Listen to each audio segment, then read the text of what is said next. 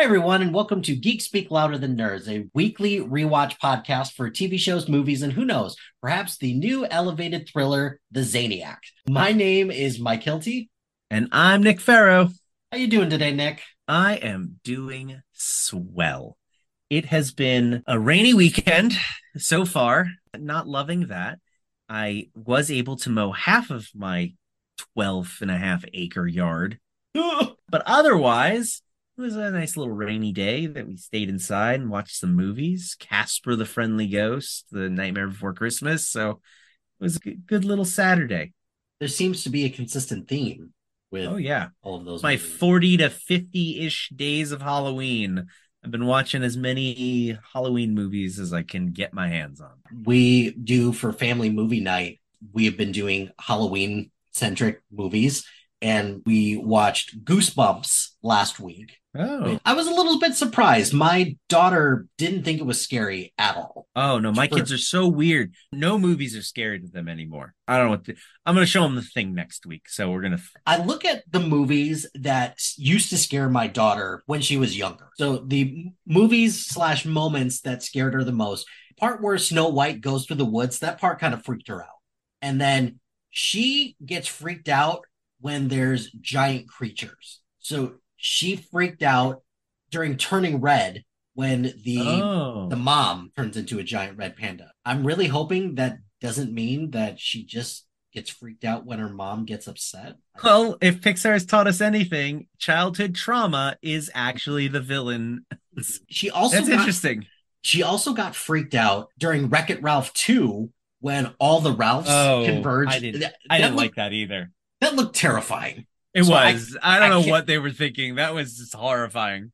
I kind of can't blame her for that, but that's it. So last week we watched Goosebumps, didn't scare her. She asked to watch Halloween Town, and that's not scary at No. all. So we're looking for a couple other ones to potentially watch. Ghostbusters 2. That Ghostbusters one 2. traumatized me as a child. Well, it's funny because I have a Ghostbusters shirt. I wore it, and she's like, "Hey, who are you gonna call?" I'm like, how do you know this? Who told? When my kids quote anything, it's usually because they saw it on Teen Titans Go. Well, my daughter does not watch Teen Titans Go. She more than likely would get a reference like that from either YouTube or her friends at school. That's Oh, it. yeah, gets them early. I showed my kids Ghostbusters 2, and naturally, during the part where the severed heads are in the train tunnel underground, we warned them like you need to close your eyes at this part. This part's freaky. You're not going to like it. Naturally, they did not listen and they did not close their eyes. And then they looked at us like we were insane people. They were like, that wasn't scary at all. And I'm like, well, screw you, kid. Because it scared the crap out of us. New movies nowadays, if it looks like it was a physical prop that somebody spray painted red, Shame they on don't buy you. it. They're like, Yeah. I could see that it's clearly fake. Whereas if it's CGI, they're like, it's so real. You know nothing, children. We're struggling to figure out something that I know could scare her without causing irreversible damage. 7 now? Six. She's 6. six. Okay. So I can't show her a movie like Seven because that's going to ruin her for You a know, little no, while. I wouldn't do that. Mhm. My oldest is 11 now, and the middle one is 8. And she wants to watch scarier stuff. She's like, I don't want to watch kid stuff anymore. I don't know. There's like no middle ground. It's kind of a huge leap. And to find stuff that isn't sexually explicit is Yeah. hard in the horror genre.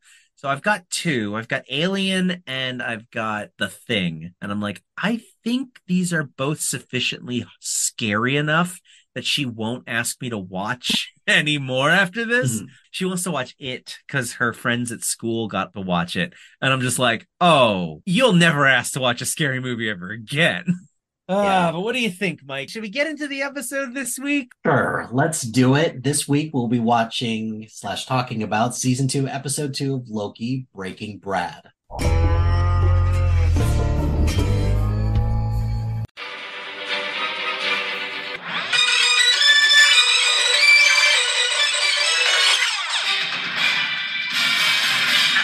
Once upon a time, there was a lovely princess. You must be truly desperate to come to me for help. Nick, did you know that the Marvel logo shows for a grand total of 36 seconds? That's entirely way too many seconds, Mike. Way too many. I don't understand why it's so much, but whatever. Mobius and Loki come through a portal to London circa 1977. So both fellas are looking rather dapper in their suits. And Tom Hiddleston looks like he should be playing James Bond. Yeah, right? Like sure he just cleans seems up like nice. and this episode actually multiple times I thought that. He's just got too much of a Weasley face, though. That's the thing.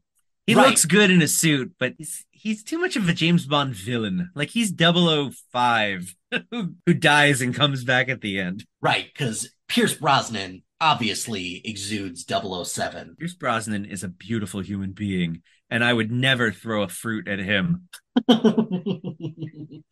Yes, run by fruitings. So they're looking for Sylvie, and Loki is suspicious of being in this part of the timeline.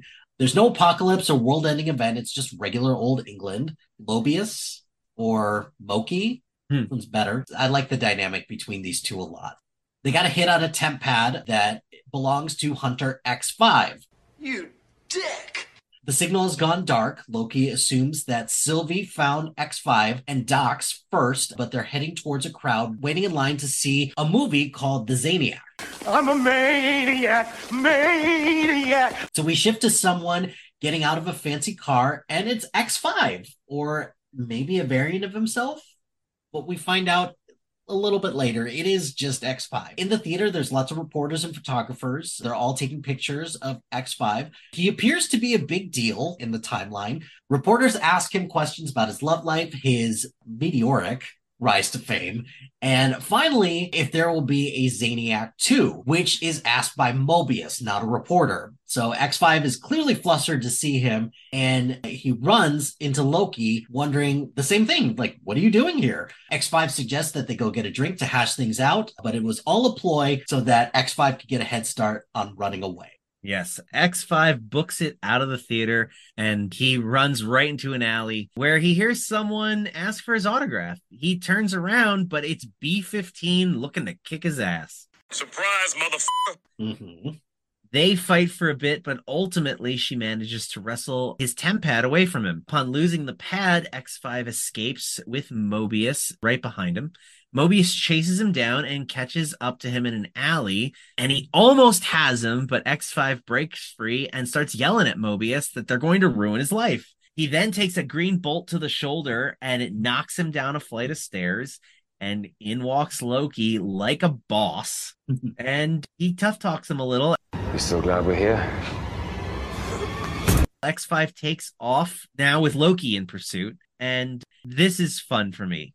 In the previous season, Loki did not get to use his powers that much at all, because in the TVA, he's powerless. He can't use them, but he uses his powers in the real world, and I really enjoyed this whole scene for his use of the powers. But I do have to knock the scene a little, because he uses his powers and then proceeds to just run after X5 from here on out. It's like, would you use up all your juice? Like, this is a pretty consistent Marvel problem. Yeah. Like, why, Wanda, would you use your powers and then all of a sudden just get into a fist fight with somebody? What are we doing? Nothing like wizards punching each other to sell the fact that they just weren't clever enough to come up with other things to do.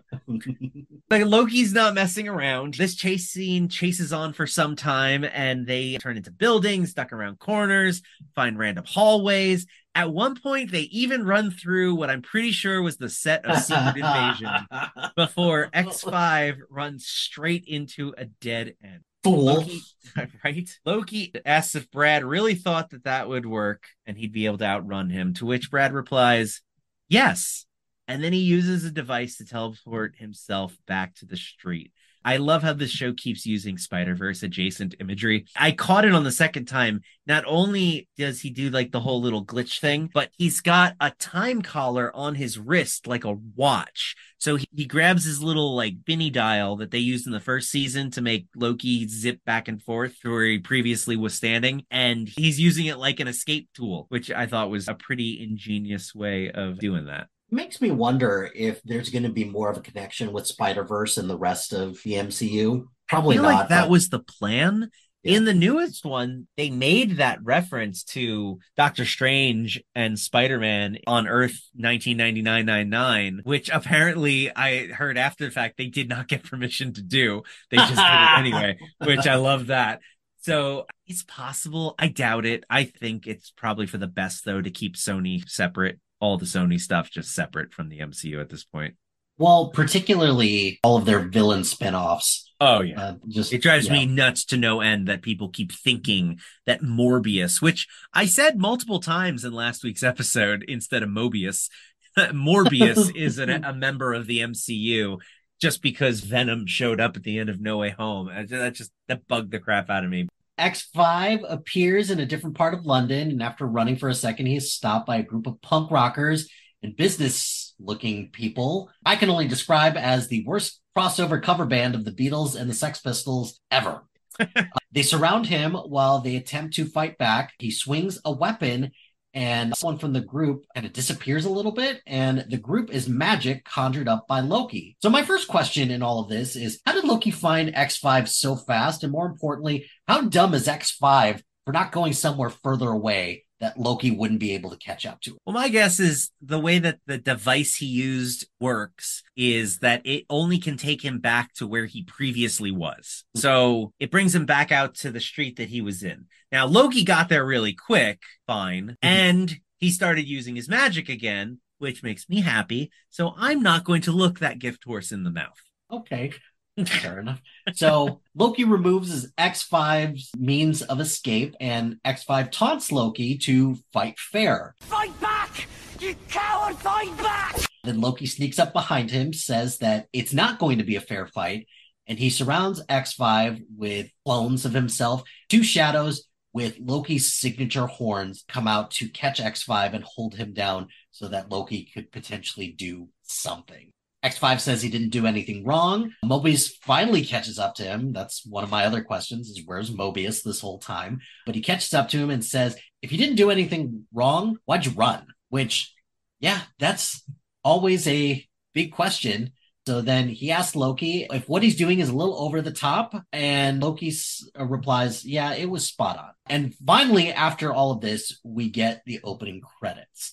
Nick, what you think of this opening scene? Well, first, I just want to zip back to the reference. Mobius saying, "Didn't do anything wrong. Why did you run?" That could be a direct callback to Civil War, because that's exactly what Black Panther asks Bucky. In that case, Bucky didn't do anything. So why did he run? I think that is far too smart of a callback. I don't know. I kind of feel like it is. I don't know. If this would have been a movie, I would have said yes. But with the TV shows in disarray right now, I don't think. But to answer your question, what did I think of this opening scene? This opening scene is the physical representation of what I imagine ADHD, the person, would look like. It was all over the place. I was a bit lost, especially the first time I watched it, because they really zigged when they should have zagged. I was all in on the whole find X5 so that we can find Sylvie, because he knows where Sylvie is, and we can figure out Doc's plan. And then X5 gets out of a limo with long hair. He's Brad now. Why is Brad's hair long? How long has he been on this timeline? There's so many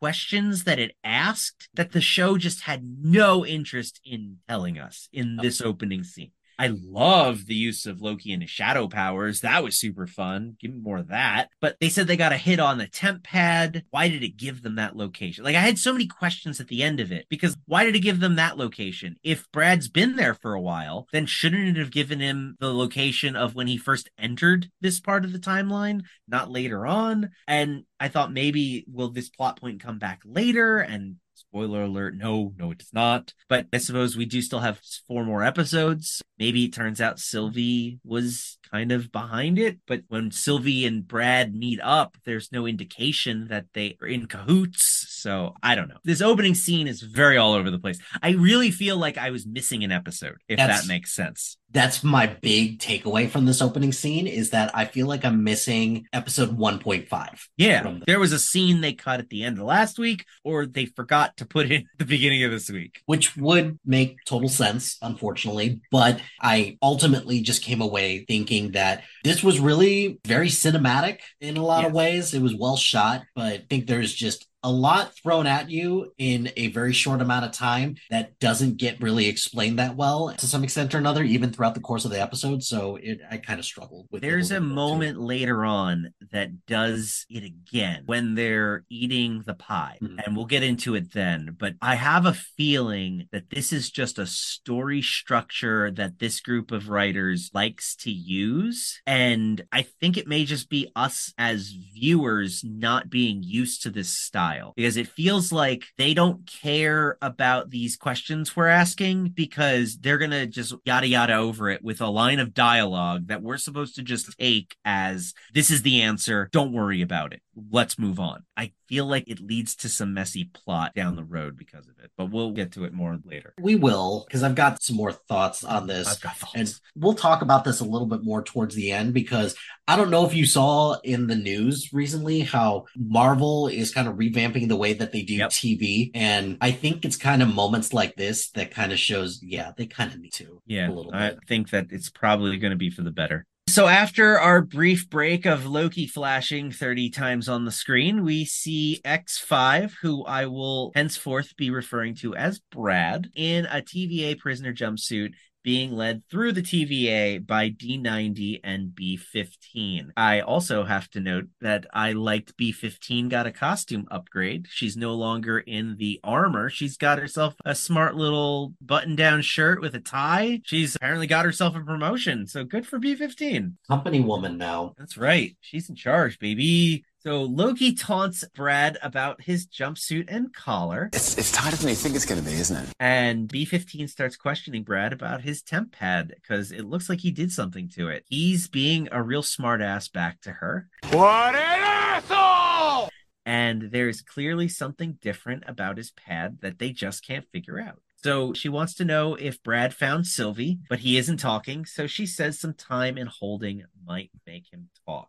Brad is pissed about being treated like a criminal, but D90 hands him over and he's locked in a cell. B15 then suggests to Mobius and Loki that they should have OB check out the temp pad to see what's wrong with it. And I got excited because that means more OB. Absolutely. So they go to OB's office/lab where they find OB trying to retrofit a device to help the temporal loom. They hand him the temp pad and OB starts to examine it. He asks if the temp pad is a high priority than preventing the temporal meltdown, to which Loki and Mobius reply, Oh, no. I focused on the temporal. I agree. OB hands them a book and says everything they need to know about the temp pad is in the book, which we later found out is a TVA guidebook manual. Manuel, relay instruction. I thought that it was just a journal of his, and I was like, why are you handing him this journal? And then all of a sudden you realize, oh yeah, it makes far more sense that it's instruction manual or a guidebook of some type.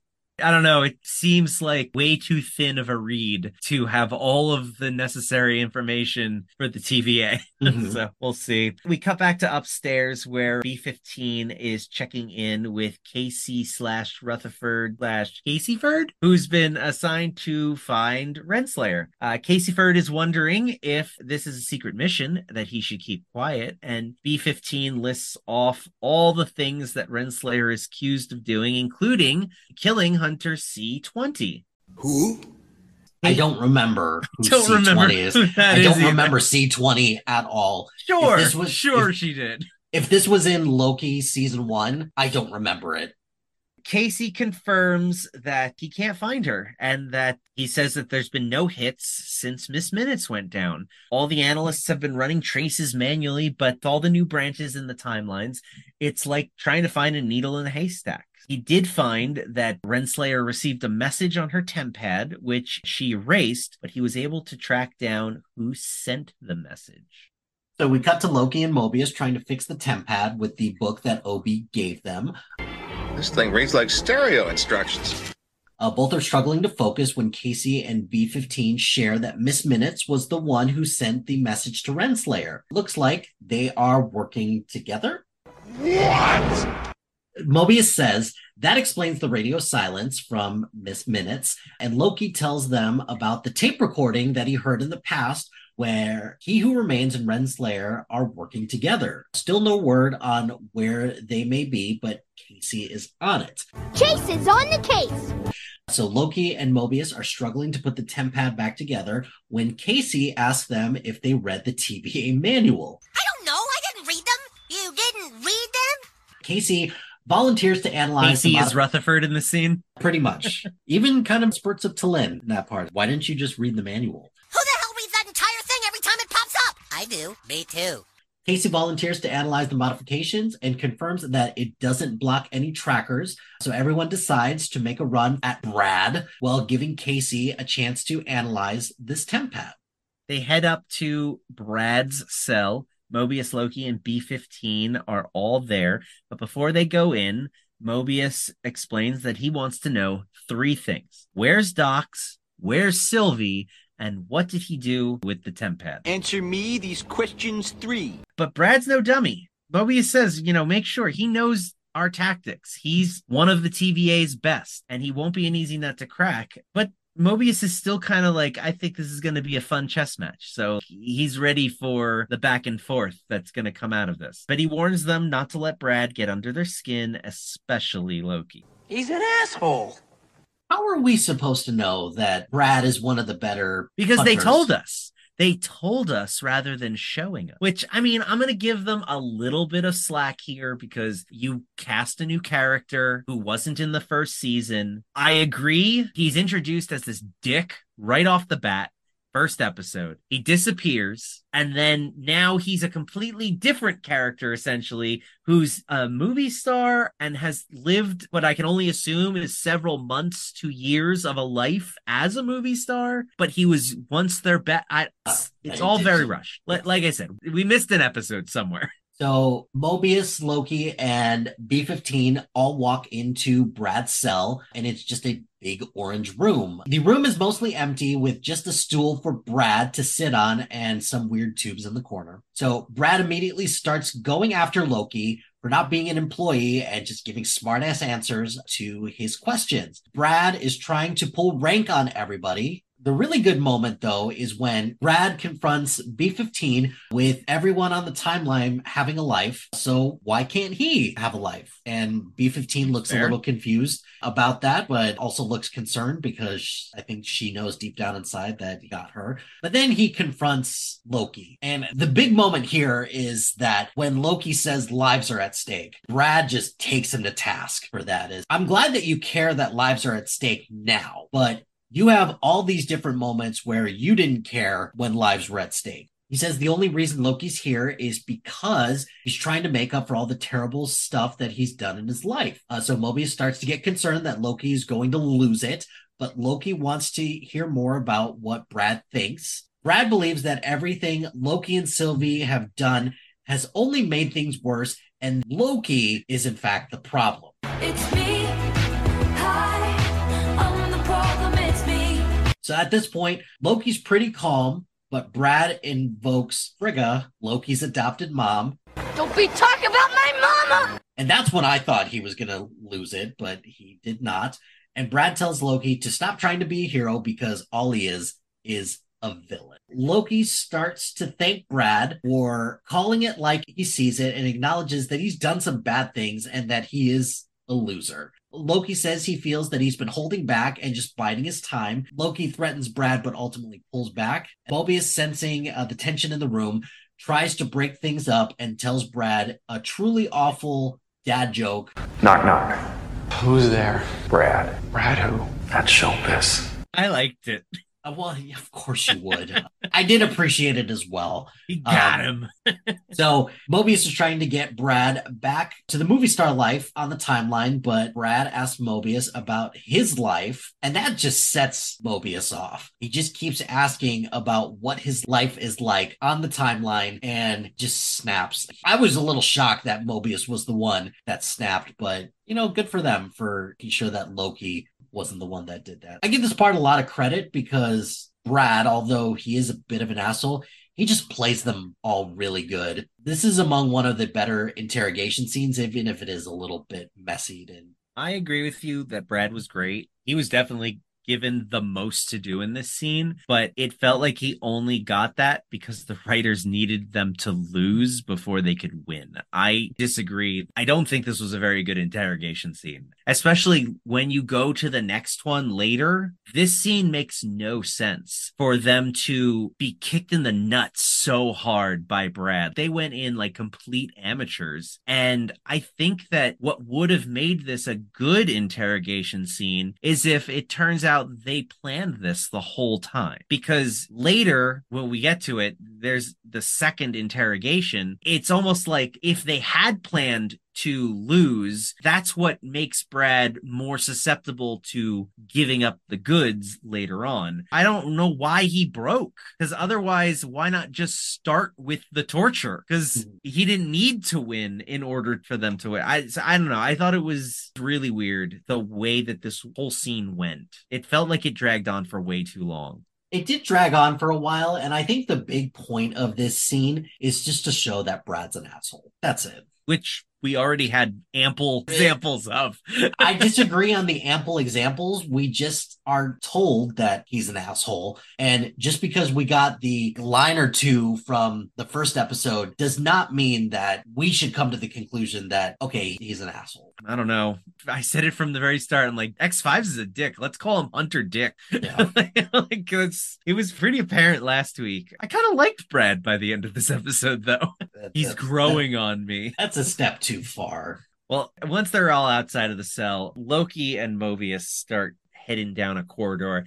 And Loki is concerned that Mobius has never been like this before. He was very outside of his character. So they go back and forth, but Mobius claims that the outburst was merely tactical to throw Brad off. Loki thinks Brad got under Mobius's skin, but he denies it and then insinuates that it was Loki's skin that Brad actually got under. They keep arguing as Loki chases to keep up with Mobius when Mobius suddenly stops and cuts the conversation short because he's unsure of where he is. He's clearly rattled and blames Loki for leading him down here. He says, "Where are we?" Which Loki, this is probably the only laugh moment I got of the episode. I thought it was funny. Loki's just like, "You were in front, dude. Like, what are you talking about?" So Loki suggests that let's decompress with some pie. Because when you're hungry, you're just not yourself. Snickers satisfies.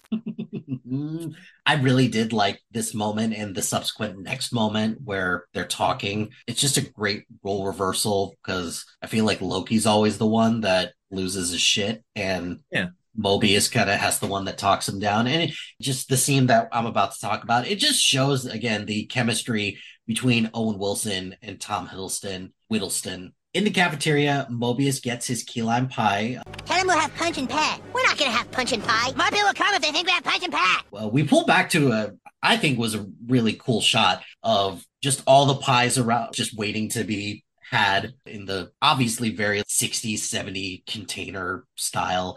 And the cafeteria is empty and just the room looks really cool. They filmed this one during the pandemic. There's no extras. Yes. So Mobius admits that his outburst wasn't tactical and that he actually lost it. What? No. Loki recounts some of his best moments where he lost his cool, that he got so mad at his brother and father that he invaded New York, that he tried to use the Mind Stone on Tony Stark, and then he threw him out of the building, which that part made me laugh. That's good. I like that. He then asked Mobius if he's ever wanted to find his place on the timeline, to which Mobius replies that he shouldn't be thinking about that right now. Loki keeps trying to get him to understand that it's okay to be curious, but Mobius has gone full Stockholm syndrome on this, and he just says, I'm fine with my life right now, and that I've been kidnapped, but it's okay. This is the life that I have now. So Mobius brings up the risk of seeing something good on the timeline and having that trapped in his head, which I thought that was a good point, that you see something good on the timeline and you struggle with the what ifs of that.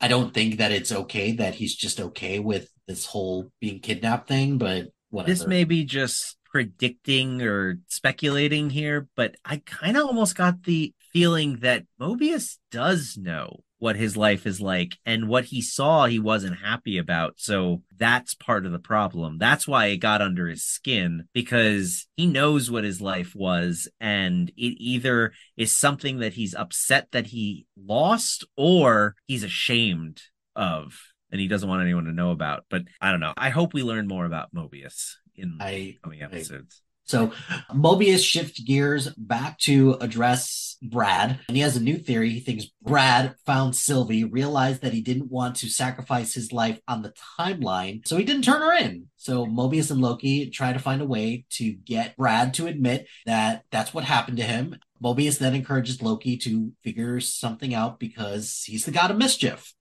I like this scene. I like the scene a lot. I originally said that I loved it, but, upon further speculation, I enjoyed it a lot. Again, I think it's just the conversation and the relationship between Mobius and Loki. If I could just get more of that, I'd be perfectly fine. Yeah, I also really enjoyed this scene. This was the scene that I was talking about, though, where when they say, like, well, okay, did Brad find Sylvie? I feel like their explanation of what they think happened is just going to end up being all we hear of it. That's the answer. What they came up with over pie is what's happened, and that's that. Don't ask any more questions. But I have more questions. Like, why, if Brad found Sylvie, did he not turn her in? If they know what timeline she's on, why are they blowing up all the timelines? Why not especially go for that one, especially when they're all saying, we're going after Sylvie? I don't know. I feel like there's a lot of unanswered questions here, and I just get concerned that maybe we're not going to get answers to them, but it just raises too many questions. Fingers crossed. So after Mobius and Loki are eating their pie, we cut on down to the loom room where OB is carrying the device he was working on earlier that should hopefully help stabilize the new branches on the timeline. Once again, they show the loom and just A+ animation there. That CGI looks great. I love the way this loom looks. I don't know why I gave you a thumbs up because nobody can see it besides you, but yes, it's an audio podcast.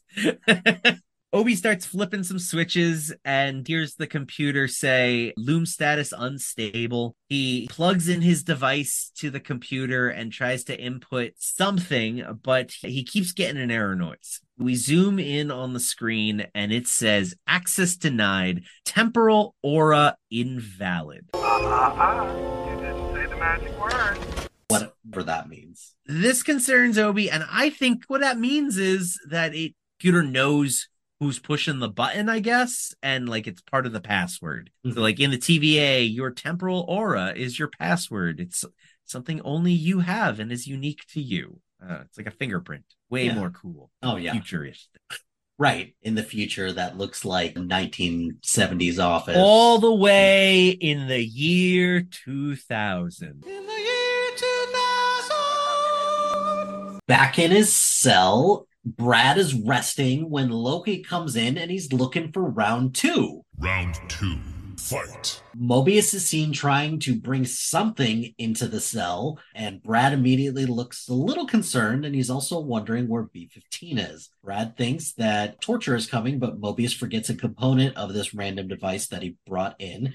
As Mobius is leaving the cell, Loki locks the door behind him, much to Mobius's concern. We then see Loki doing some amazing work with this machine that clearly rattles Brad. I felt this scene was tense as well. This is the scene. This was the good scene. No. I enjoyed everything about this weird little box that he traps Brad inside of. Very weird and ominous, but yeah. I also like the machine. I got a chuckle out of them pushing the machine into the room and having to lift it over the stupid lip of the door. Yes. That was fun. Like that long tube in the room that he connects it to. I'm like, what is this? Like an elaborate blowjob machine? What is he doing here? That's not going to get him to talk.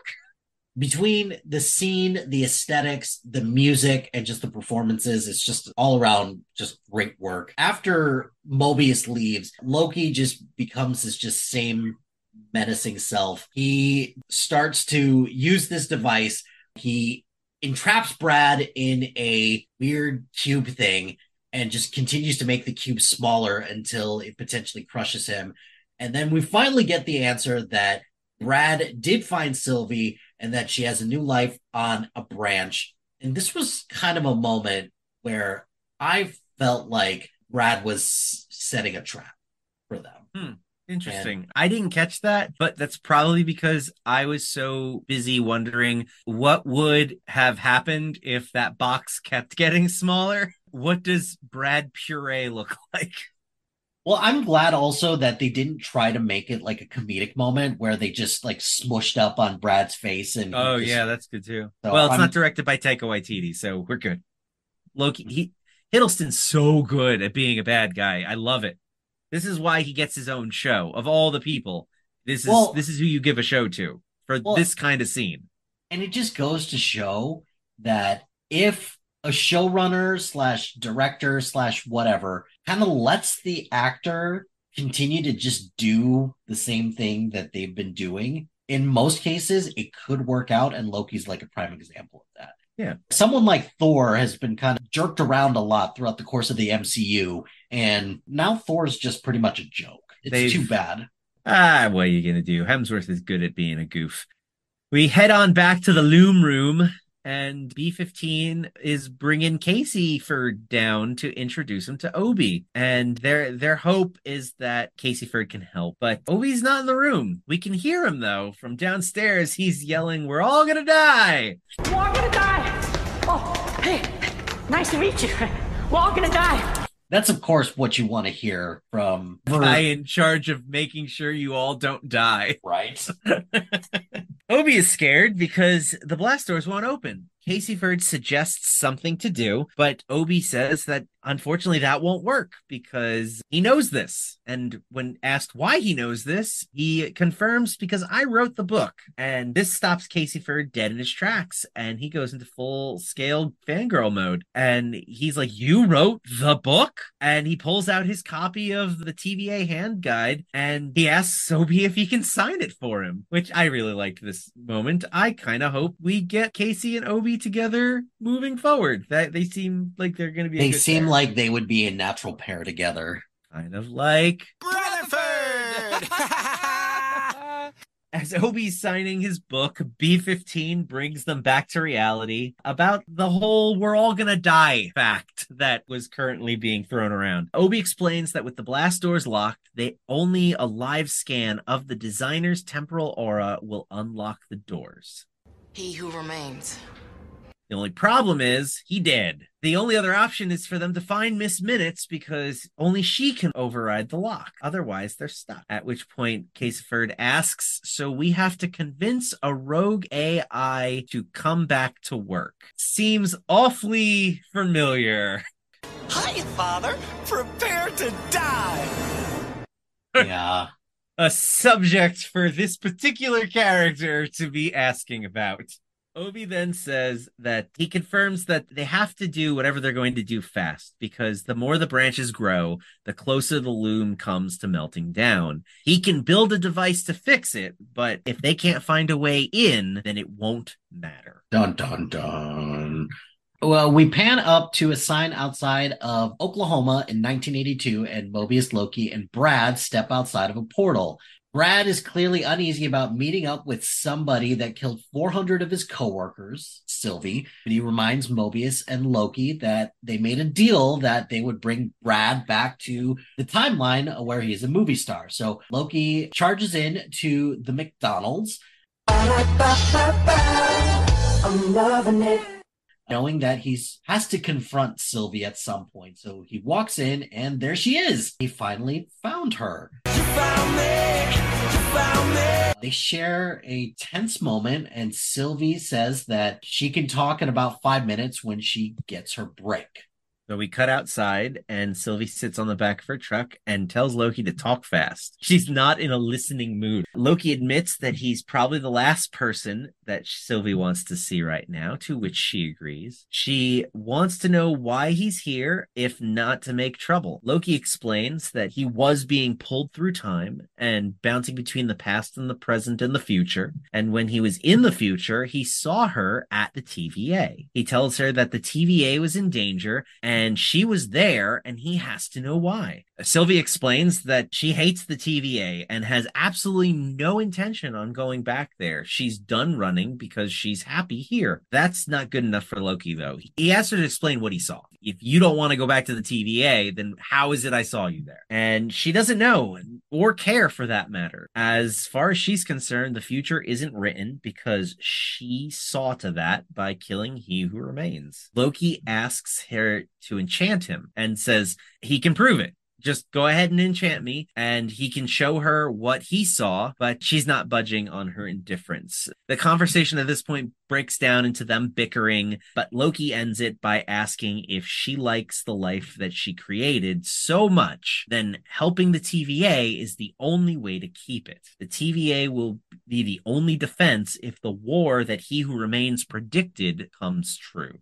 So back inside the McDonald's, Mobius is enjoying an apple pie, which, Nick, do you have any thoughts on McDonald's apple pies? They are both delicious and disgusting all in one tobacco flavored packaging. Tobacco? That's pretty clever, Dad. I mean, for a product that's evil and deadly. It tastes like grandma. I don't know. I can't explain it. Brad just looks mortified right now. He just looks super uneasy. So Mobius recognizes the complication of Sylvie and Loki's relationship and how they need to give them some more time and a little bit of space. To change the subject, Mobius asks Brad to talk about his movie, The Zaniac. So Mobius thinks that it's scary, and Brad replies, no, it's like an elevated thriller. It's cinema, not a movie. Brad looks clearly agitated and wants to desperately just get back to his part in the sacred timeline. And that's when Mobius realizes It's a trap!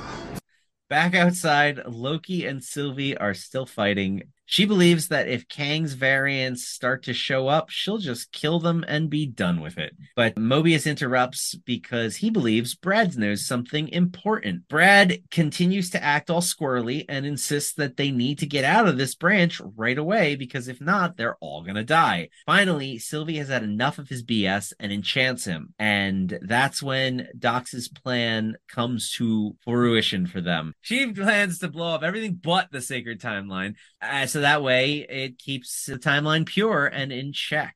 it felt a little weird to give Dox this big of a plan and this big of a moment when we don't know this person at all. In episode 2. Yeah, exactly. It really does feel like the increased budget of this show is a detriment to season 1 because it feels like they wanted to have all of this in the background in the first season, but didn't. But now it is here and they don't have time to set it all up because they only have 6 episodes. So they're just like, yeah, no, these people existed and clearly have opinions. I don't know. I feel like that part of the negative feelings I have towards the show, but continue.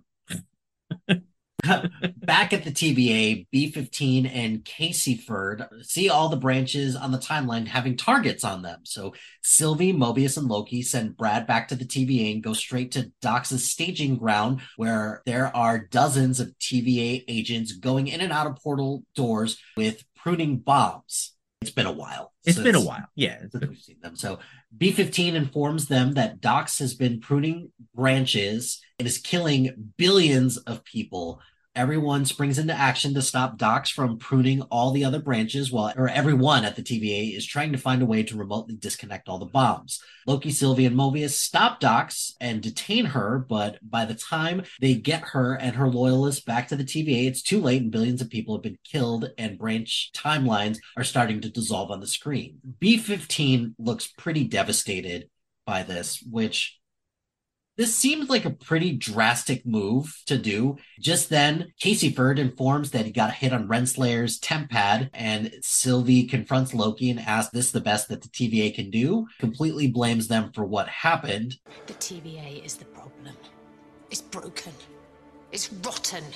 She decides to go back to her own timeline back in Oklahoma at the McDonald's. Back in Sylvie's timeline, she's on a truck and is holding her time control device that she took from He Who Remains and is pondering and looking intently into the sky. And that's the end of the episode. No post-credit scene or anything like that. Just that's the end. So, Nick, Did you like this episode? I'm going to sound like a broken record from last week. Yes and no. Again, the aesthetics of this episode, amazing. I really enjoyed Loki getting to use his powers. Also, really fun. I mean, we said it. It feels like we're missing an episode between 1 and 2 here. There was a moment at the end when B-15 is completely devastated by what's going on that it occurred to me, and I was talking to a buddy about this. What are the team dynamics here? Like, are they setting this up for later? Because it's not been addressed yet, but how are Loki and B-15 on the same side of this argument? Loki's whole thing is we cannot allow all of He Who Remains variants to spawn on these branching timelines because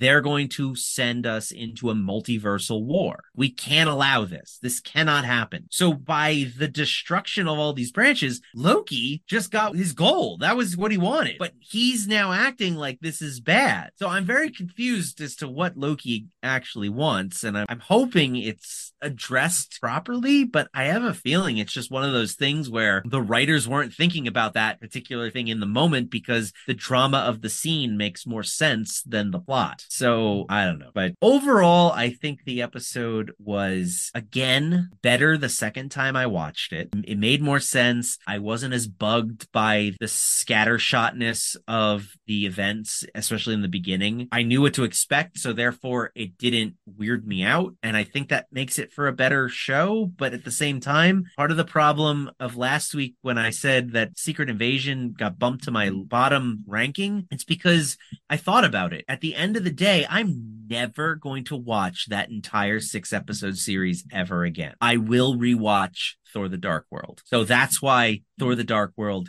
got one place higher on my like it's no longer 43 because at the end of the day, I'm going to want to go back and rewatch all of the Infinity Saga. I will watch Thor the Dark World. When I go back and rewatch the Multiverse Saga, sure shit no, I'm not visiting Secret Invasion. And that's my concern with this show.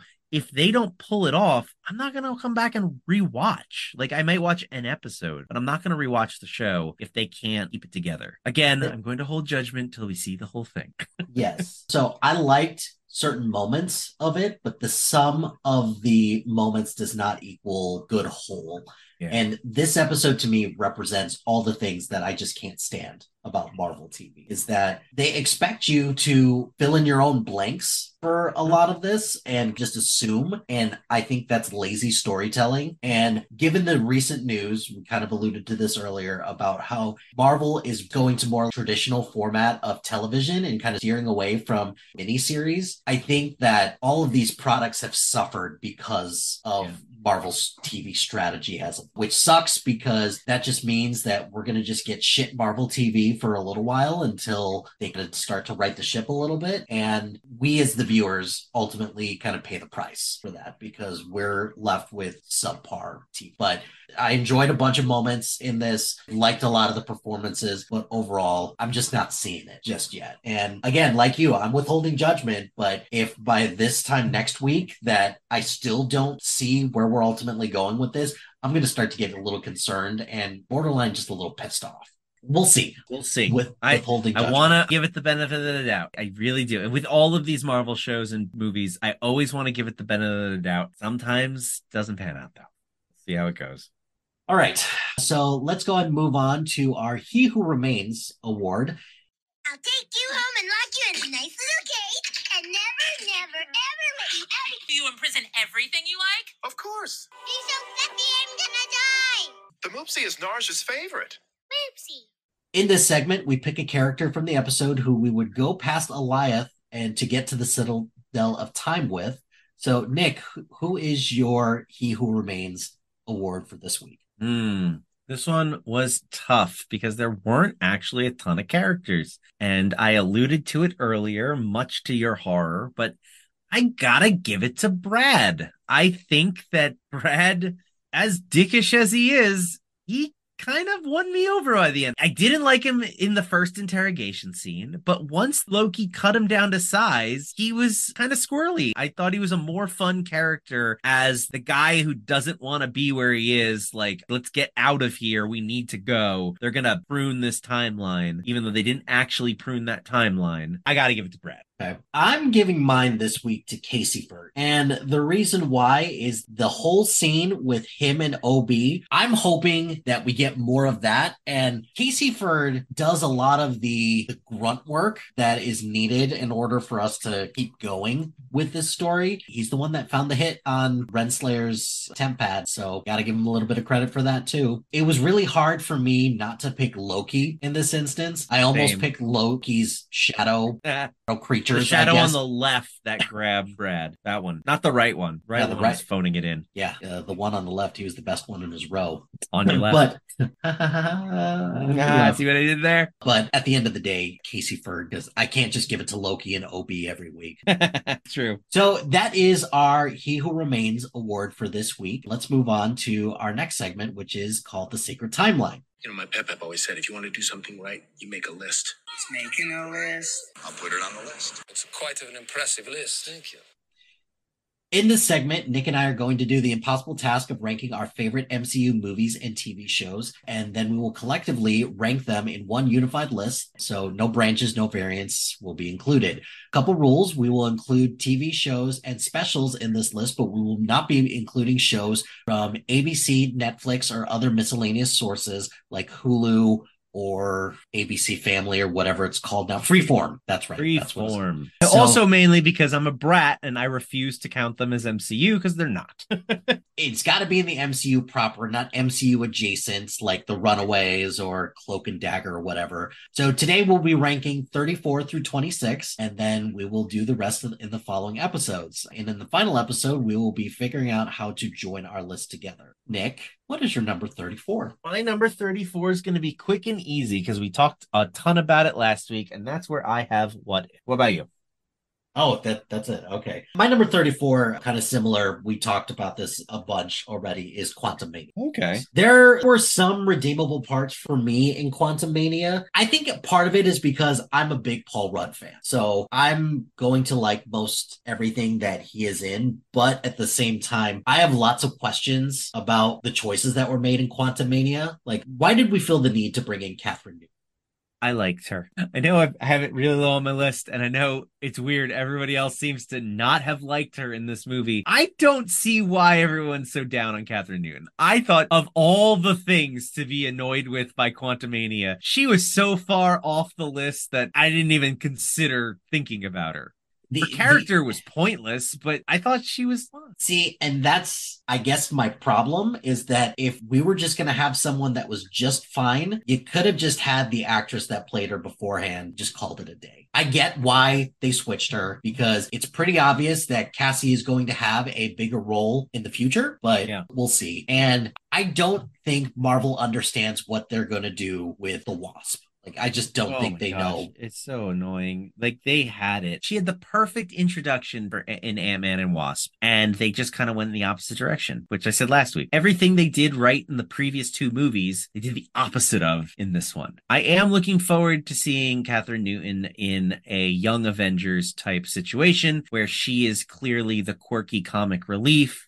What's your number 33? Number 33, and this one I feel bad about because I haven't rewatched it since it came out, and that is Falcon and the Winter Soldier. I might have alluded to when we talked about Secret Invasion that it's kind of a basic B show, and I feel like we judged it maybe a little harsh at the time, but it really suffers because this one is a 2-hour movie stretched into 6 hours. Maybe a really good 3-hour movie that if you edit it just right, but it's just overly long. It does a lot of good things. It just didn't excite me at the time. After the high of how creative WandaVision was, it just felt like back to normal. So I like it, and I feel like I should rewatch it, and I have a feeling if I do, it will go up on my list. But for now, number 33. My number 33 is Iron Man 2. And Iron Man 2, I think it had a bit of a tough task because you're coming off of the success of Iron Man 1 and they're still trying to figure out everything with this interconnected universe. And I think they tried to do a similar thing that the Batman series in the 90s did, where they tried to just expand too much and the overall product suffers a little bit. This is very much growing pains. Show me that smile again. in phase one of the MCU. And there were some things that worked. And I'm a little confused why some of these characters have not returned. Mainly Justin Hammer. Sam Rockwell is great in that Sam role. Rockwell won an Oscar, and now he's too big to do. I don't know. So tell that to Olivia Colman, who That's true. wasted her time on Secret Invasion. Mickey Rourke's character was largely forgettable, but kind of like a wasted opportunity. And this was Don Cheadle's first appearance in the MCU. We will talk about Iron Man 2 later, but I agree with you. It is lower on my list, but I have a bit more of a soft spot for it. I hated it when it first came out. I really did. This is one of those movies that I have softened so much on over time that I think because I was so harsh on it when it first came out, I'm giving it more cred than maybe it deserves, but I absolutely did not like Sam Rockwell's character. I thought he was obnoxious, and now he's like one of my favorite characters in the movie. I didn't like a whole lot of how the plot was kind of a little bit of a mess, but now like I really connect with the moment at the end where they kind of equate Howard Stark to Walt Disney. There's something about that I really dig, and just overall the movie is just kind of fun. So also there's a bit of revisionist history because the later movies really kind of inform on Iron Man 2 a bit more. So you get more out of Iron Man 2 when you're doing that rewatch to Endgame, and I really enjoyed it a lot more. So it made it up on my list, and I'll let you know where later. Are you ready for hot take number 1? Yes. Hot take number 1, number 32 for me is Captain America Civil War. I think this movie is just fine. I think that all of the criticism of the convoluted plot and the villain's plan are 100% valid, and I have absolutely no defense for them. I think it's fine. I don't think that the airport scene was okay. It really bugged me that it felt like they didn't think about what the other people were doing while camera was on specific characters. Like when Cap and Spider-Man are fighting, they really aren't concerned with what's going on in the background. It's almost like everyone stopped fighting so that we can watch Cap and Spider-Man fight. And then they cut over to Black Panther and Hawkeye and everyone else stops. There's like no connective tissue between the scenes. And I think that Civil War would have been ripe for a scene like in the first Avengers where it is a sweeping shot of everyone fighting just to give an idea of the sense of the scale of this battle. Because at the end of the day, it's just like 12 guys in a parking lot. I feel like it should have been so much more. It's fine. Sorry. Love means never having to say you're sorry. Okay, it's definitely not number 5 on my list. It's definitely not in the top 10. But we're not talking about it today for you. We're not talking about it today, but there are some things that I give credit for Civil War. Although I do agree with you that the villain's motivations and just overall Zemo in general is a bit lacking.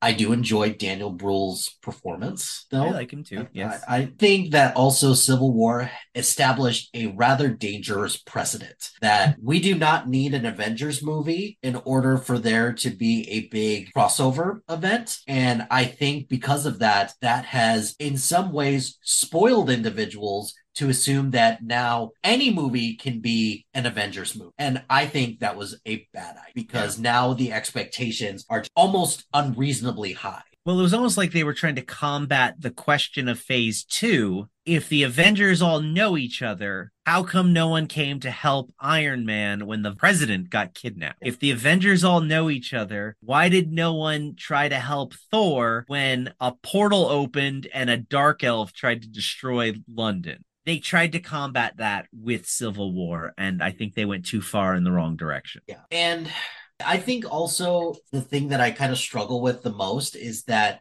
if introducing characters and backdoor piloting them in a big movie like this is actually really creative and okay, or if it's just lazy, because you introduce Black Panther and you introduce the MCU Spider-Man in this, and it's too much. It's just way too much. I actually disagree that it's too much. I agree with you that I don't know what to think, but I think in this movie, it actually works. I think the introduction of both Black Panther and Spider-Man in this movie is a great introduction. This moment for Black Panther and Spider-Man, those are huge moments. And I think Spider-Man more so, because his introduction is handled a little bit better, even though Oh, I was just going to say the opposite.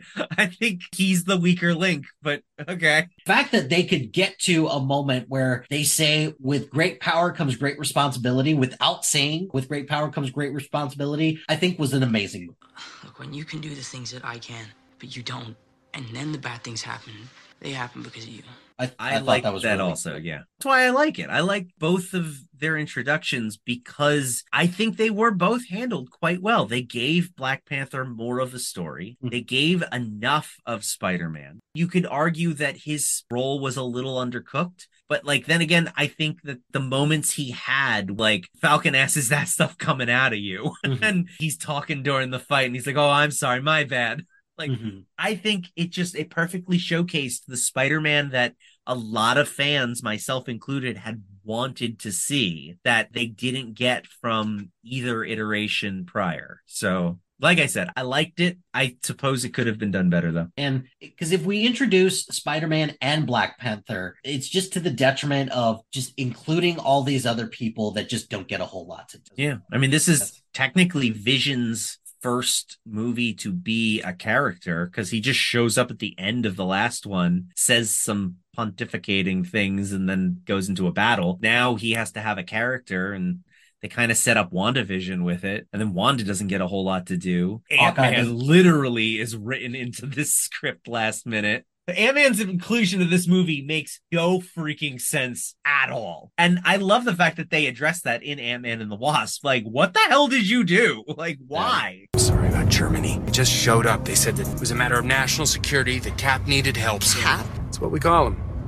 If you're a friend. I'm not saying I'm a friend of... Oh, little. I know him. He's not... Whatever. I think overall, again, I mentioned this on the Secret Invasion episode. You're going to use the title Civil War? I'm going to need you to deliver on that promise. Yeah, I think that's ultimately kind of the biggest criticism I have for it is that you squandered away perhaps one of Marvel's greatest storylines. And you squandered it away on a movie that tried to encapsulate the spirit of what the Civil War comics series tried to do. And they just bastardized it too much. Yeah. And I just didn't appreciate that. I do want to say one positive thing, though. Like, I don't hate this movie, even though it sounds like I do. Newsflash, Nick hates this movie. Nick hates this movie. It's super low. Everybody else is stupid for liking it. No, I think that for all of my qualms, I actually think that this makes a good third Captain America movie. They never got lost. Yes, it was like an Avengers 2.5, but they never lost sight of the fact that it is a Captain America story. Captain America is the main character. Bucky from the previous movie is also a main character, and it ends with him and Bucky on a mission together to do a Captain America-y like thing. It turns out Iron Man ends up being the antagonist for the final fight. Like, I think that's really clever, and I really love that part of it. He's my friend. So was I. That whole moment, I think they did earn it. The movie has great parts. It's just the sum of its parts, as we said earlier. My number 32 is Black Widow. And cool. I feel bad for shitting on Black Widow for a couple of reasons. We all because do. Number one, Black Widow came out a couple years too late. They should have made a Black Widow movie a long time ago. Should have been the sequel to Civil War. Right. Number two, did we really need a Black Widow movie? No, not unless it was the sequel to Civil War. Yeah. Well, actually, yes, we did, because I did like the introduction of the extra characters, which I feel badly for Scarlett Johansson because her solo movie was solely there to introduce other characters. Yes. And I guess the biggest thing that I struggled with is you made this movie after she died. Mm-hmm. Like, come on. A little too late. You're right. I think the Black Widow family, I enjoyed that. I enjoyed David Harbour. And Florence Pugh is just fantastic in this role. I really like her as Yelena. The villain in this, the Taskmaster, whatever, that doesn't make a whole lot of sense to me, but I got so annoyed with Taskmaster because everyone's like, oh, they made her a woman. No, that's not the reason. The reason is that they made her a mute. Yeah. I would have actually been really interesting to see a female Taskmaster if they made her like the comics, who is a cocky, arrogant asshole because he can do whatever they can do. She's no character. She has no chance of ever having a character because she's a mute. Glad to see that Marvel, like at least Disney's branch of Marvel, didn't learn anything from X-Men Origins Wolverine. I award you no points, and may God have mercy on your soul. Right? Changing things up with cocky people. What is your number 31? My number 31 is Black Widow. So There you we go. can just move on.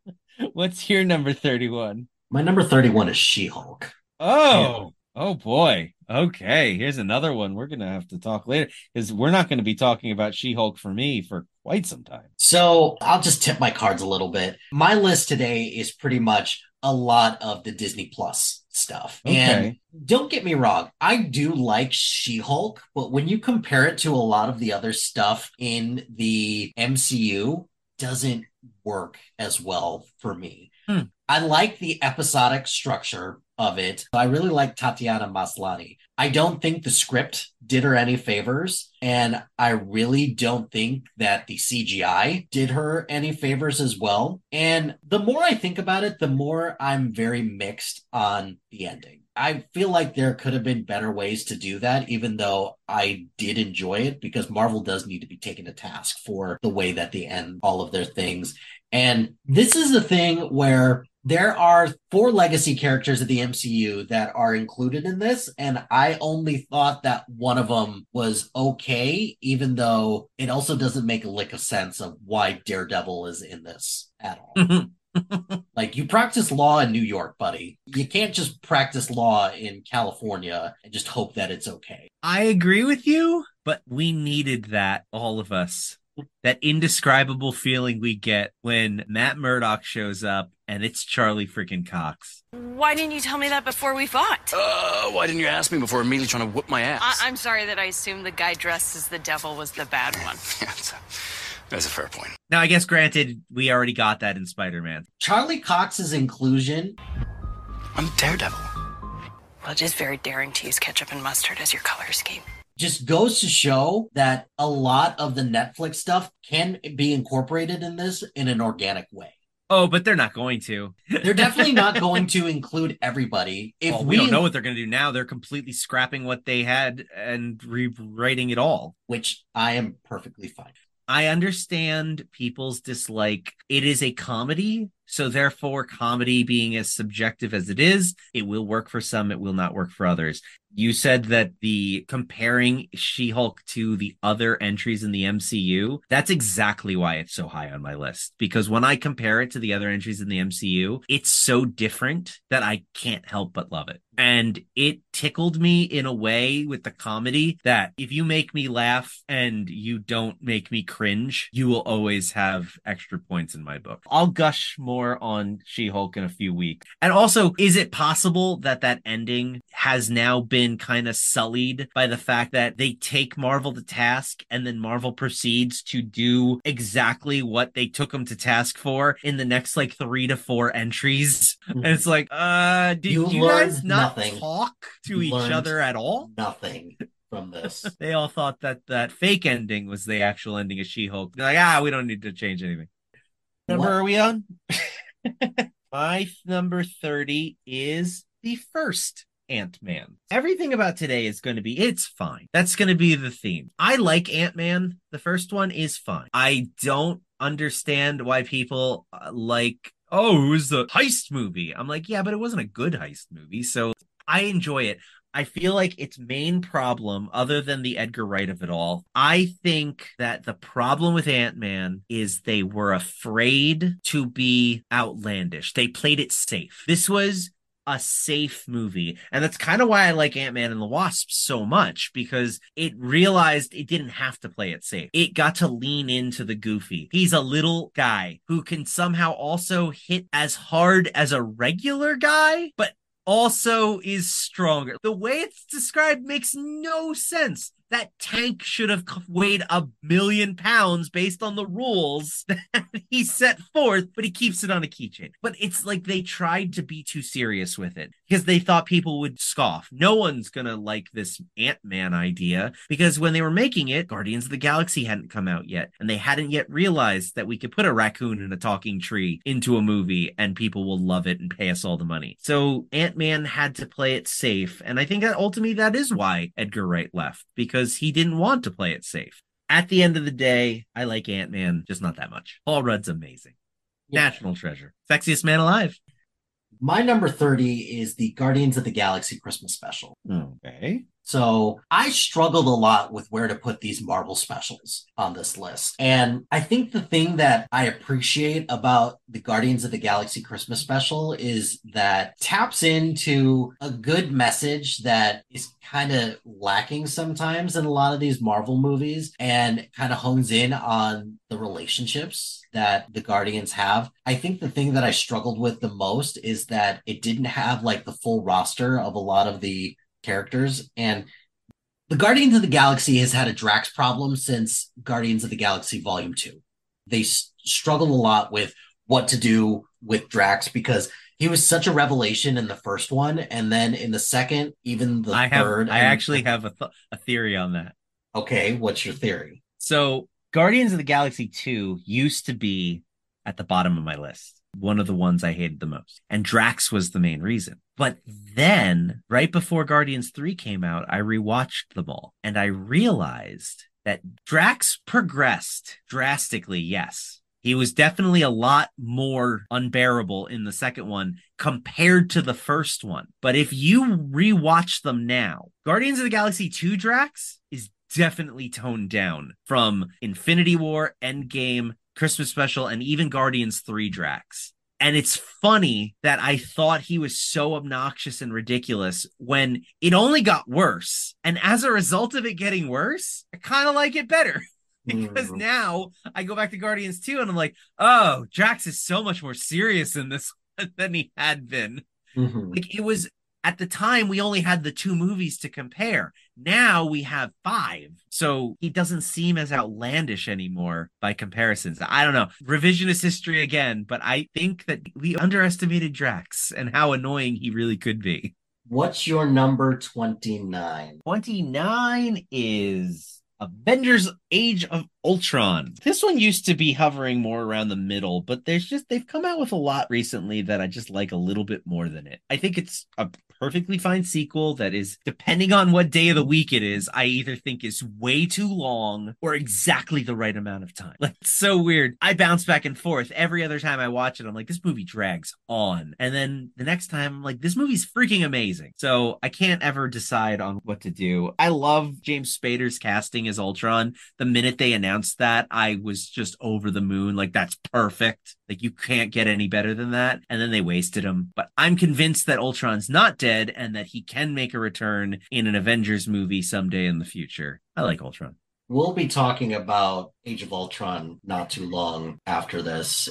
I think Age of Ultron just, again, signals a lot of things that are just big issues with Phase 2, specifically, of Marvel, where just trying to expand too much. I really like the inclusion of Wanda and Pietro. What a waste for Pietro, though. Blame it on Fox. They made an agreement. He promised to kill one of them. My number 29 is Falcon and the Winter Soldier. And the reason why it's above some of these other Marvel TV shows, number one, I will fully admit I got emotional when I saw Sam in the Captain America costume. I'm sorry, wait, who are you? Captain America. I thought Captain America was on the moon. That's so cool to see him in that. And even the subsequent speech, as kind of corny as it was, I did like what he said. I know that some of you are going to hate me just because of the color of my skin. I'm a big Anthony Mackie fan, so just any chance that we can get to kind of like prop him up a little bit more as a performer, I'll take that.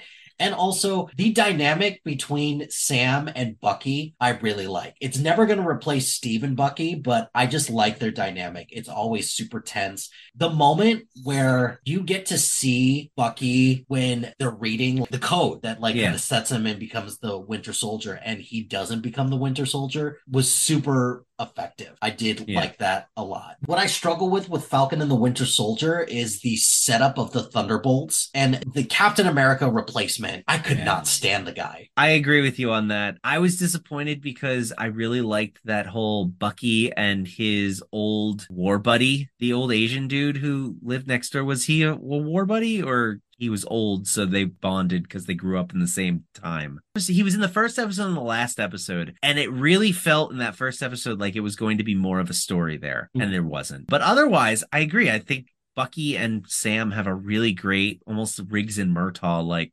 relationship.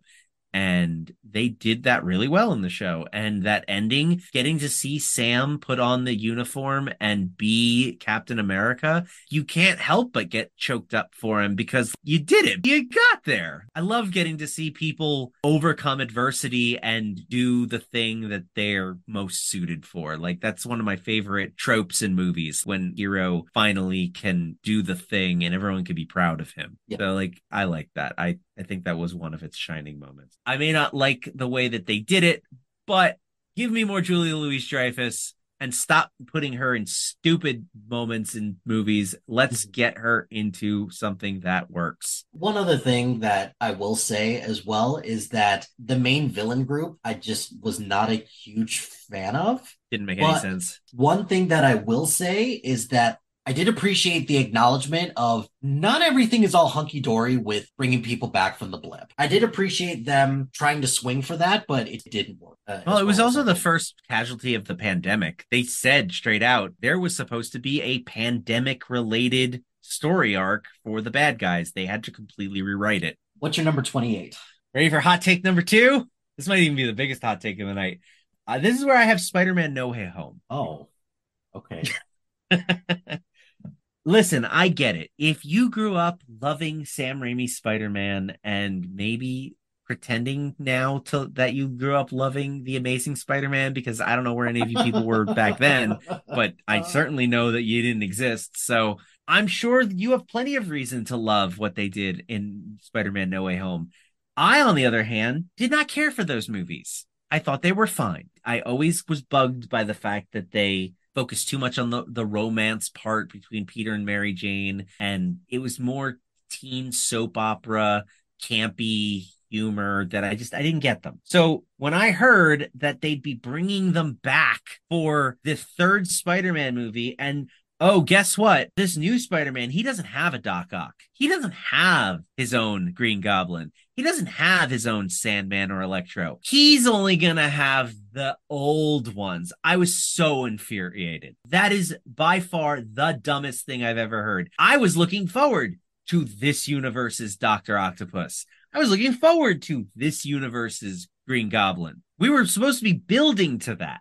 And now we don't get that. We're never going to get that. They said he doesn't even exist. And that annoyed the crap out of me so much. I 100% agree that the final battle, like from the moment Andrew Garfield appears on screen to the end, is a good time. It's a fun movie. Andrew Garfield, for me, is the MVP of the whole freaking movie. He took everything that he wanted to do with this character and got to do it. And I love that they let him. And I will 100% be all for an Amazing Spider-Man 3 if they ever do it. That being said, I just did not care for this movie. The first half of it is boring as hell, and the second half of it is fun as hell, and all the Doctor Strange stuff makes no goddamn sense. So overall, I just cannot come away from this movie with positive attitude. I think that Tom Holland got done dirty, even though they did give him an amazing emotional scene, and I do like how they turned the Aunt May into his Uncle Ben moment, although I kind of am annoyed that they kind of insinuated he already had his Uncle Ben moment, and so therefore now he's having another Uncle Ben moment. But still, I think that it's cool that they made this trilogy his Uncle Ben moment and learning about great power and great responsibility, so that if we ever get more Spider-Man movies with Tom Holland in the MCU, because fucking Sony... For gosh sake, watch your language. That's not going away anytime soon. sorry for my language, has to screw around with the terms of their agreement. Sony strong-armed them into changing the agreement because they took Spider-Man back when the deal was over, and they said, well, if you want him back, you have to put all of our characters into your movies. And I felt that MCU got a raw deal because now Sony's just putting out crap. Except for Spider-Verse. Spider-Verse is great. You keep doing what you're doing, buddy. Rant over. Thank you for coming to my TED Talk. I don't trust Sony. I've been waiting 2 years to get that off my chest on a public forum. A public forum for like 15 people. My number 28 is Age of Ultron, and you kind of hit on a lot of this stuff. There are pockets of this movie that were really interesting, but again, some of the parts just didn't add up. I do borderline think that this is a little overhated, but we're grasping straws here. It's not like any of these movies actively all terrible. It's like, no, they're just fine. So. Yeah, we already talked about the ones that are actively terrible. What's your number 27? This is where I have Iron Man 2. So not far off from where you had it. A little higher. You're 27? This is where I have Spider-Man Far From Home. Oh.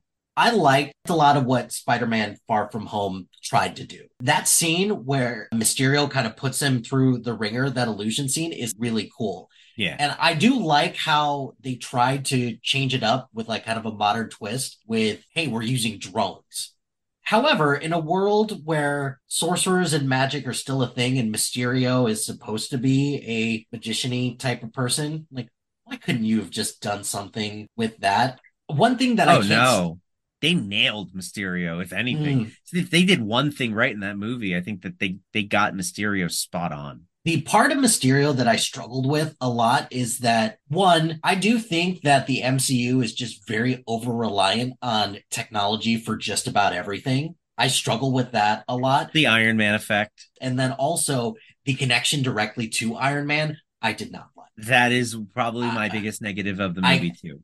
I get it. Like, it makes sense, but once again, it's not a villain that Spider-Man has come across. It's somebody who's pissed off at Tony Stark, and Spider-Man just gets in the way, which is okay for this first round of Spider-Man movies. He hasn't had his Uncle Ben moment yet, allegedly. So his Aunt May moment.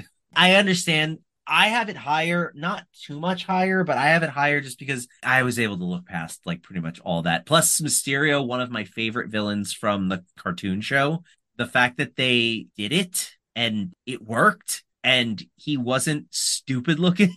Like, wait, he 100% could have been. I really just enjoyed all that. Like, I appreciated the costume. They kept the costume pretty much very similar. One thing that I do really like about this is I do like how Peter is kind of exploring his grief at losing Tony. I really liked that. And quite frankly, I didn't think there was enough of it. I agree. So, could have gone deeper with that. They had to make sure he had zany adventures in Europe. I guess that's one thing that I also kind of struggled with as well. Like, why did this need to be in Europe? I think they're going for we don't want Spider-Man to be in New York City proper just yet. I did like in this one that they gave Zendaya more to do. Agreed. She really fits in with this cast. They did kind of change her character a bit because she was way more moody in the first one and very antisocial. And now all of a sudden she's not. But I think it works because she's so good. It works for her. Yes, they definitely she's all that at her. They took off her glasses and they straightened her hair. Then all of a sudden, Peter Parker is in love. What's your number 26? This will be the last one for the night. My number 26 is Moon Knight. I really enjoyed Moon Knight as a show. I think the mystery element to it was great. The whole duality of the character was also great. I especially like the ending with the reveal of the third personality. I'm very excited to see where the show goes. The giant Avatar fight was weird, and I feel like they missed an opportunity with when he died and was in the mental institute. Yeah. They missed the opportunity of making that be the whole series back and forth. Mm-hmm. Like, instead of it being a reveal in episode, 4, it should have been something that we toyed with all throughout. So that way, by the time we got to the reveal of what it was a bigger deal, but they zipped through it so quickly, it just didn't resonate with me. Like, it had real Lost vibes. Mhm. And I was really excited because, oh man, to chase the high of what it felt like to watch Lost for the first time. It's just not many shows can do that. And Moon Knight almost did. And so I got to give it credit there, but I wish they'd lived in that world a little bit longer because I really need my Lost nostalgia. I also really like what they did with Mom and the story there and the trauma and the different suits. Like there's a ton that I love about it. It's just I think 6 episodes just was maybe too much. I don't know. It's kind of like right in the middle of my list. It's pretty close. Pretty close to the middle, yeah. Yeah, it's not bad. I would love to see more. This is where I kind of struggled with it a little bit because I honestly thought that we were going to have something overlap tonight, and we're not going to. So I just was thinking the exact same thing. I'll tip my cards a little bit. Moon Knight is my first one that I'll talk about next week, if I'm being perfectly honest.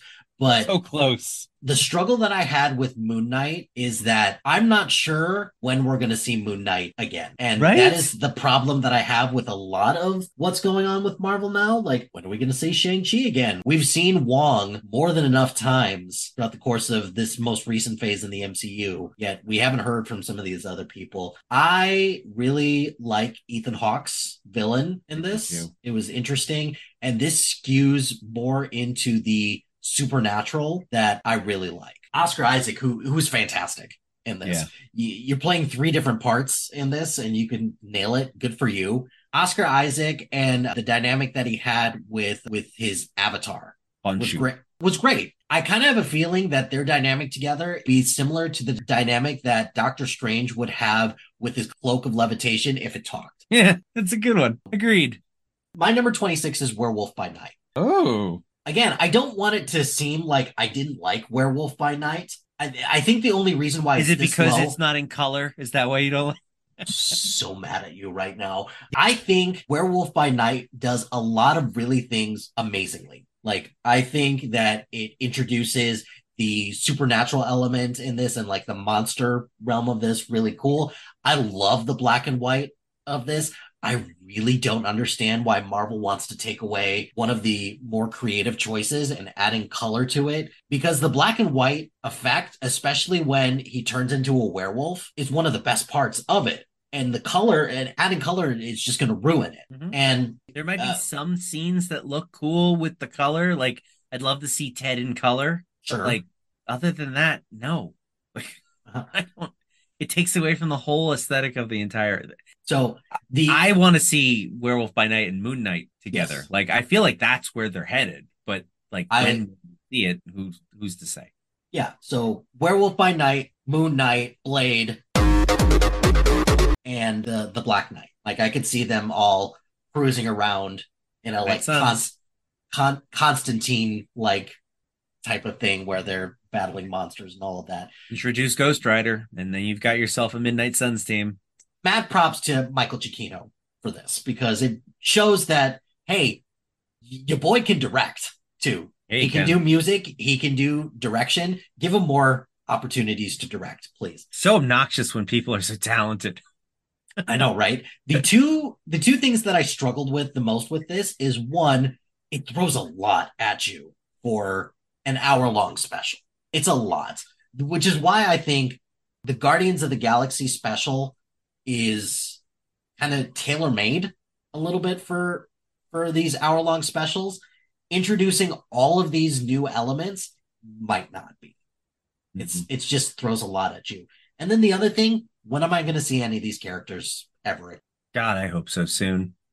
I hope so. This is why I keep saying it, and I'm going to keep saying it until they get their heads out of their asses.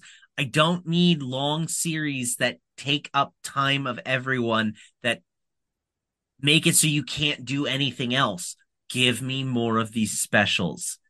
Make them short. Make them 1 hour. Give us a story, a one shot. At this point, we need that, because we're not going to see these guys again for another 6 years. God forbid we make a direct sequel that takes place like a year later. It's going to be 6 years later in their story as well. And I don't know why they keep doing that. They need to get it out quicker. That is our sacred timeline for this week. What do we have coming up next week?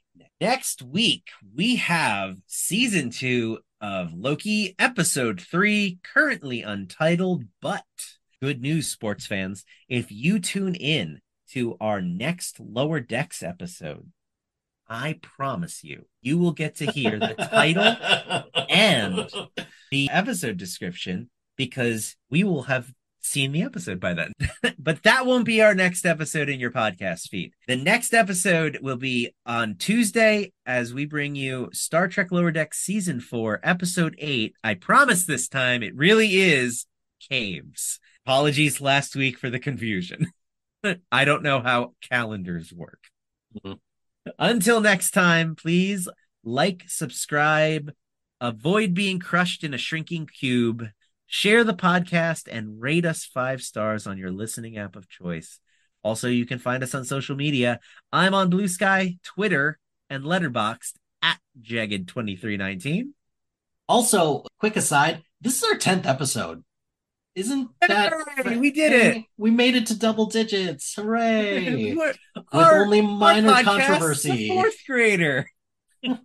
There we go. So I'm on Instagram, Threads, Blue Sky, and Serialized, which is Letterboxd for TV at mlhilty2452. You can also contact the show at geekspeaklouder@gmail.com or on Blue Sky, where you could just search for Geek Speak Louder Than Nerds. Until next time, I'm Mike Hilty. I'm Nick Farrow. Thanks for tuning in to Geeks Speak Louder Than Nerds. Bye, everybody. Catchphrase.